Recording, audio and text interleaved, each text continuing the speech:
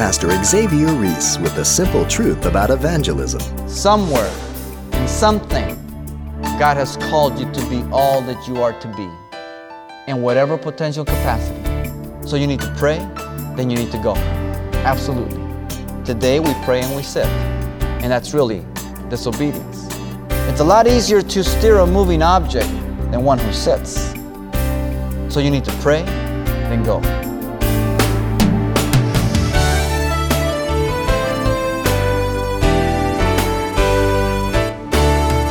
Welcome to Simple Truths, the daily half-hour study of God's Word with Xavier Reese, Senior Pastor of Calvary Chapel of Pasadena, California.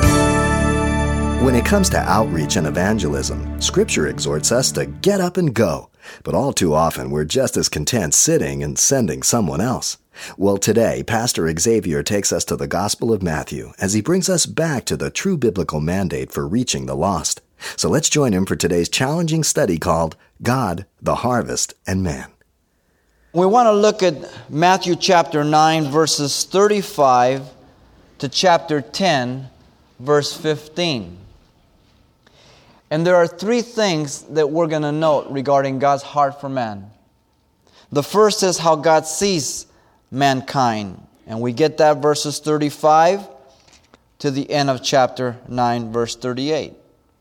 And then how God calls men, chapter 10, verse 1 through 4.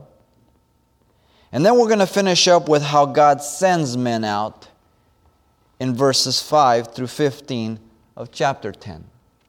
Notice in verse 36, when he saw the multitudes, he was moved with compassion for them. God sees man with compassion because he says two things. Because they are weary and scattered like sheep having no shepherd. But notice also in verse 37 that he sees mankind as a great harvest. In verse 38, God sees prayer as needful to send men out to the harvest. Here's the conclusion. Pray the Lord of the harvest to send out laborers into his harvest.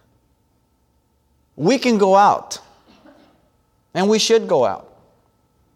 But Jesus says, pray. Pray to the Lord of the harvest. Do we pray for the lost sheep diligently? Or are we just satisfied that we have a full church and we're saved and we're okay and God is doing some work? No, never. And if we look at the harvest as He sees the harvest, then it will drive us to our knees because we know we are unable to bring in the harvest. Having said this to His disciples, verses 1 through 4, we see how God calls man. Those previous verses, God sees man as a harvest. In these 4 verses, God picks men to bring in the harvest. And so after prayer, He chooses these men, but notice also that He empowers these men who He calls. He gives them the authority. He gave them power over unclean spirits to cast them out, to heal all kinds of sicknesses and all kinds of disease. You see, when God calls man, He gives them the ability to live out what He's called them to do. Peter tells us that He has given to you and myself all things pertaining to life and godliness. That means that you and I have all the potentials, all the capacity, all the essentials to live out a full, victorious, triumphant life of Christ. If God has called you, then God is sufficient for what He's called you to do. He's the one that's going to equip you. He's the one that's going to take care of everything. And God takes common, ordinary people. Not many wise, not many mighty, not many noble. And yet God chooses us for His glory, for His benefit. As you move on from verses 4, we see, third of all, how God sends men out. Notice very clearly that the sending out of these men is in direct relationship to what we saw in the first section, particularly verse 38 of chapter 9. Therefore pray the Lord of the harvest to send out laborers into his harvest. In other words, these men had to have prayed. And then God says, now that you've prayed, go. Sometimes we're asking God, oh Lord, raise up this ministry. Lord, raise up people for this. And you know what we should do after we've prayed? We need to go. Lord, bless people for the nursery. Great. Pray with all your heart. And when you get up off your knees, go to the nursery. Lord, raise up people for street witnessing. Pray. And then get up and go. Now, in your going, you may find out that's not what God has for you, but at least go. You can always come back. It's a lot easier to steer a moving object than one who sits. We remember before the days of power steering, parallel parking, and somebody corners you in and you're trying to get out. It's hard to move an object that's standing still. But if you just roll it, it's a lot easier to turn that wheel, isn't it? These men were the answer to their own prayer. Pray, then go. If all you do is pray, and you never go in some way, shape, or form, then your prayers are not sincere. Somewhere, in something, God has called you to be all that you are to be, in whatever potential capacity, and you need to be there. So you need to pray, then you need to go. Absolutely. Today we pray and we sit. And that's really disobedience. Worse than disobedience. And we need to go. Notice he commands men as a general.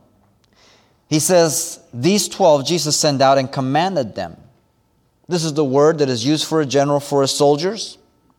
It is also used as an imperial command in Scripture. It's also used for a teacher giving principles to his students. It's also used for a friend calling a friend to help. Every one of those pictures fit the relationship of the disciples to Christ. Notice that in the previous verse, in verse 1, that he calls them 12 disciples. And in the following verse, he calls them apostles. A disciple is a learner, a student. An apostle is one who is sent out. All of us are disciples. Not all of us are apostles in terms of being sent out as missionaries or something. But we all are in ministry in one way, shape, or form. Here he's sending them out in a limited way as missionaries to Israel. We are not all missionaries, but we are all sent out to do something. Absolutely. Notice also that if God calls you and He commands you, He tells you where to go. Verse 5, the latter portion says, do not go into the way of the Gentiles and do not enter the cities of the Samaritans, but go rather to the lost sheep of the house of Israel. God will bring certain people to our life that are receptive. We need to concentrate on them. There will be an openness to others, but right now the priority is the ones that God is preparing their heart. Because that time is now.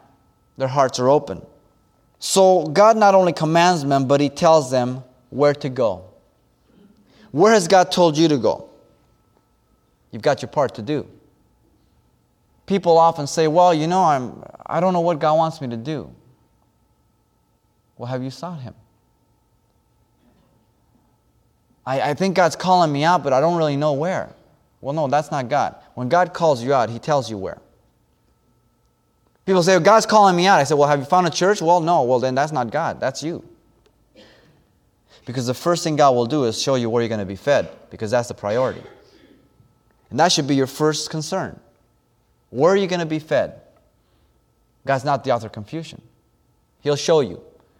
But you belong to a family somewhere. So God doesn't just call you into the kingdom to just kind of play fancy foot and free and just go here and there. No, He calls you somewhere because He has something for you to do. Very specific.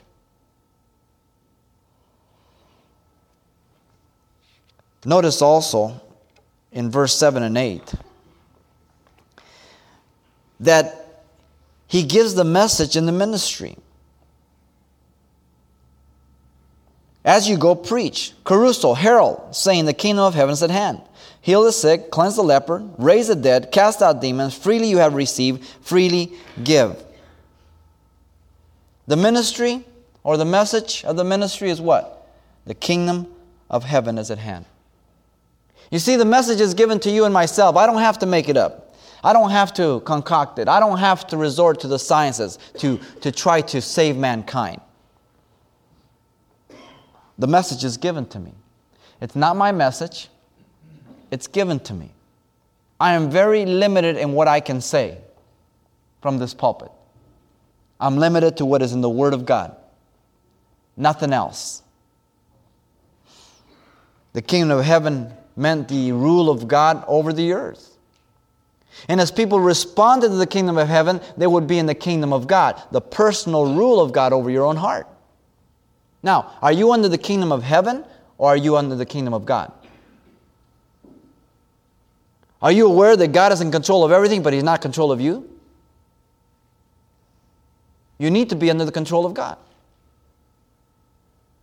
Emotionally, physically, spiritually. Absolutely. Or it will be to your own destruction. The same message was heralded by John in chapter 3, verse 2. It was the Lord's, as He taught His disciples to pray in chapter 6, verse 10. It's the priority to seek the kingdom first, and then everything shall be added unto you. Chapter 6, verse 33. The kingdom. So He gives us the message. But He also gives us the ministry. Here, specifically, cleanse the leper, heal the sick, raise the dead, cast out demons. If God calls you and He gives you the message, He will also give you the ministry He's called you to. If He's going to give you the ministry of teaching, the gift is going to be obvious. People are going to learn, hear, stick around, grow, follow. I mean, if I thought I had the gift of teaching and you know, I see you guys dozing out there and people walking out and only 3 people coming and then 10 and then 3 and that, then probably I don't have the gift of teaching. You know what I mean? It's very obvious. There's no sense confessing it. I mean, you know, it's best to go bury it. But the gifts will be evident, and He will align you with those gifts according to the ministry He's going to give to you. Some people are just administrators. He just gives them, and they can look at things and just, they're just great around. But that's what they can do. Don't get out of your gifts. The ministry is not like the corporate world where you get promoted. You move a person out of their gifts, and you make them ineffective, and you ruin them. Your gifts and ministry may vary in terms of where and how long and what dynamics, but basically your gifts and ministry are one. You'll be aligned there. And so He gives them not only the authority, but the gifts to do this. Notice He says, freely you have received, freely give. This is the very heart of the gospel. As you and I have come to Christ, everything He has given to us, we have not deserved. Everything that He has imparted to us, though we may be obedient and abiding in Christ, it is not absolutely because of us. It is because of His faithfulness. But these men were empowered with authority for the ministry that God had given to them. But notice also that He calls men to be dependent on Him for their needs. Verses 9 through 10. Provide neither gold nor silver nor copper in your money belts, nor bag for your journey, nor 2 tunics, nor sandals, nor staffs, for the worker is worthy of his food. No money. Verse 9. The money belt is a girdle. It would hold your clothes together. It would be used also as you can put your money in there. A money belt. He says, don't take any of that. Secondly, He says, no extras in verse 10. No bag for your journey. Don't put extra shirt. Don't put extra shoes. Don't put an extra lunch. Just go. Why would He say this? Because the ministry was of greatest urgency, and it would be a short ministry, and they would not need it. So many times we want to carry so many things that only weigh us down. We just want to, just in case. God says, no. No money, no extras. And then he says, in verse 11 through 12, he says, no fickleness. Listen, whatever city or town you enter, inquire who in it is worthy and stay there till you go out. And when you go into the house, greet it. In other words, if you come into a house that is going to be giving you beans at night, don't say, oh, sorry, I promised my friend down the street because he's having, steak or something. A servant of the Lord is not to be fickle, he's to be content, to be grateful.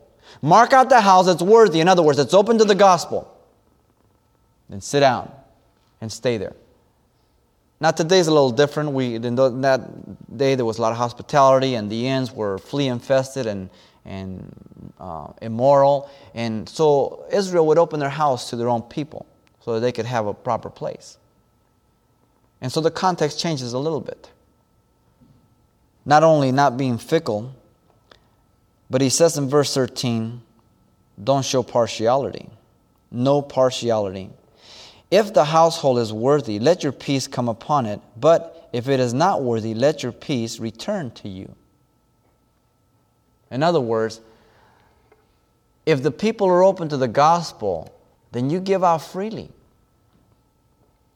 Don't judge them by what they're going to give you, and don't judge them by who they are. As long as they're open, don't show partiality. Who do you share the gospel with all the time? Do you look at the world as a harvest, or do you just look at your in-group of your social status, where you work, where you live? You see, these are some important principles for ministry. They're limited to Israel's outreach, but nevertheless, they are biblical principles that we have to mark for ministry. Now, this changes later on because in Luke 22, Jesus says, take a bag, sell it, buy 2 swords. Everything changes as he sends them out to the world, not just to Israel. So we are to make preparations. We are to make sure we are set in all ways. But the principles are the same. I have to trust God. Notice last in verse 14 and 15 that he releases men from any personal responsibility when men reject the gospel.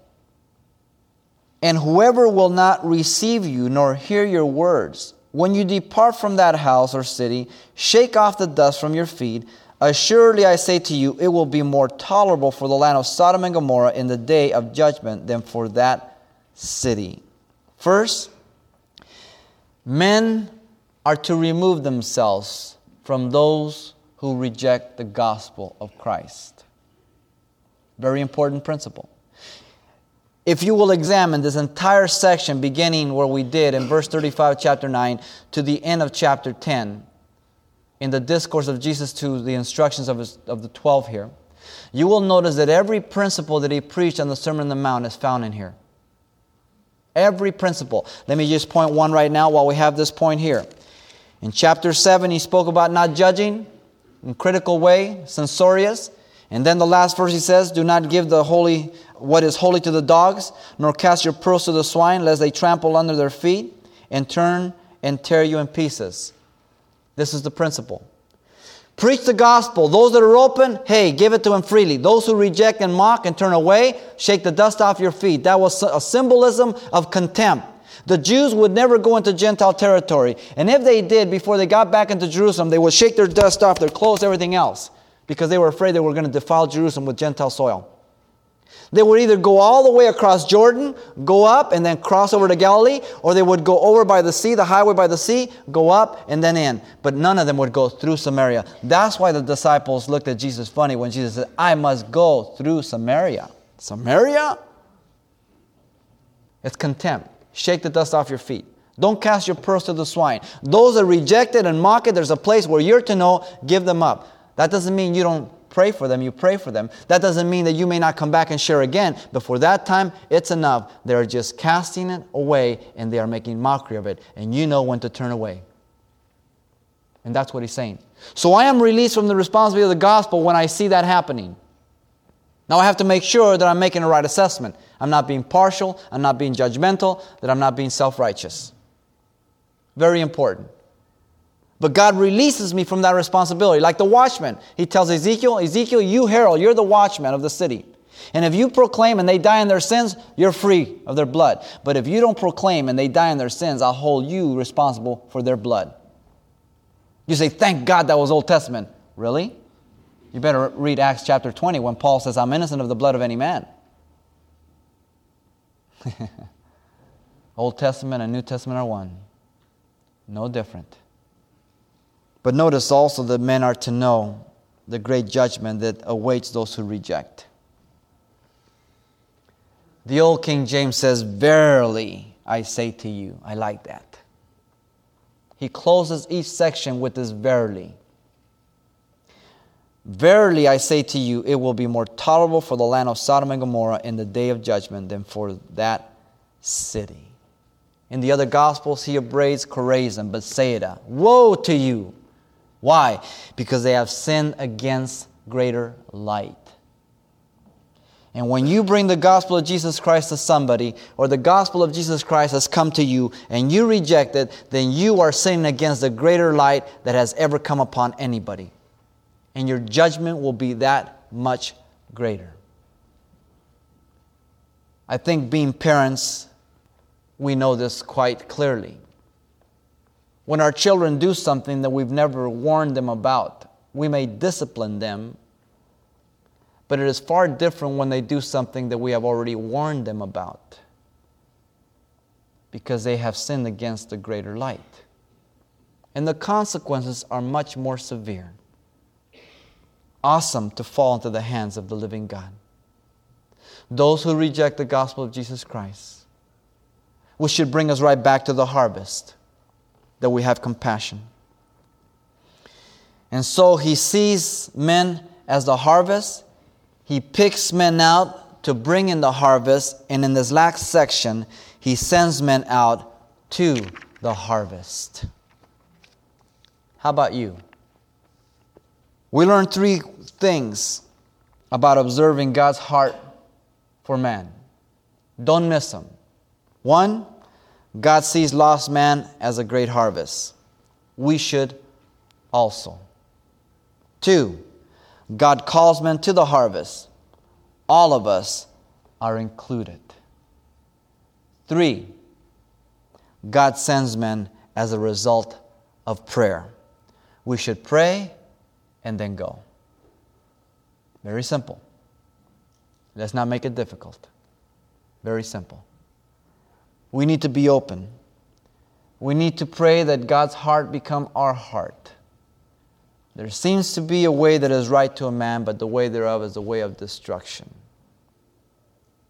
God is the way. And once you have walked with God and you entrust yourself to the ways of God, you will not be offended by the will of God or the work of God, because you know His ways. They are good. If you're always trying to understand His will, you may be offended. But you've got to come to believe and trust in His ways, that they are for your good. Then when the will comes in and the work comes in that you can't understand, you won't get blown away. Later on in chapter 11, verse 3, I believe, he says, "Blessed is the man that's not offended in me." Let me translate that for you. Happy is the man that does not stumble in me, in my ways. God should have such a relationship with you and myself that His ways are absolutely pure. Therefore, I just open myself up to all that God has, because I can trust Him, because He's a good shepherd. Let's go get the harvest, man. Let's begin by praying, and then let's go. Pastor Xavier Reese with a simple reminder about the importance of evangelism on today's Simple Truth. And you can request a copy of today's challenging study from the Gospel of Matthew called God, the Harvest, and Man. It's available on CD for just $4. And this message contains what Pastor Xavier shared last time as well. So once again, the title to ask for is God, the Harvest, and Man. Or simply mention today's date when you write Simple Truths, 2200 East Colorado Boulevard, Pasadena, California, 91107. Or to make your request by phone, call 800-926-1485. Again, that's 800-926-1485. Or the address once again is Simple Truths, 2200 East Colorado Boulevard, Pasadena, California, 91107. And thanks for including the call letters of this station when you contact us. The gospel has been freely sown, but why haven't all responded? Find out when you join Pastor Xavier Reese on the next edition of Simple Truths.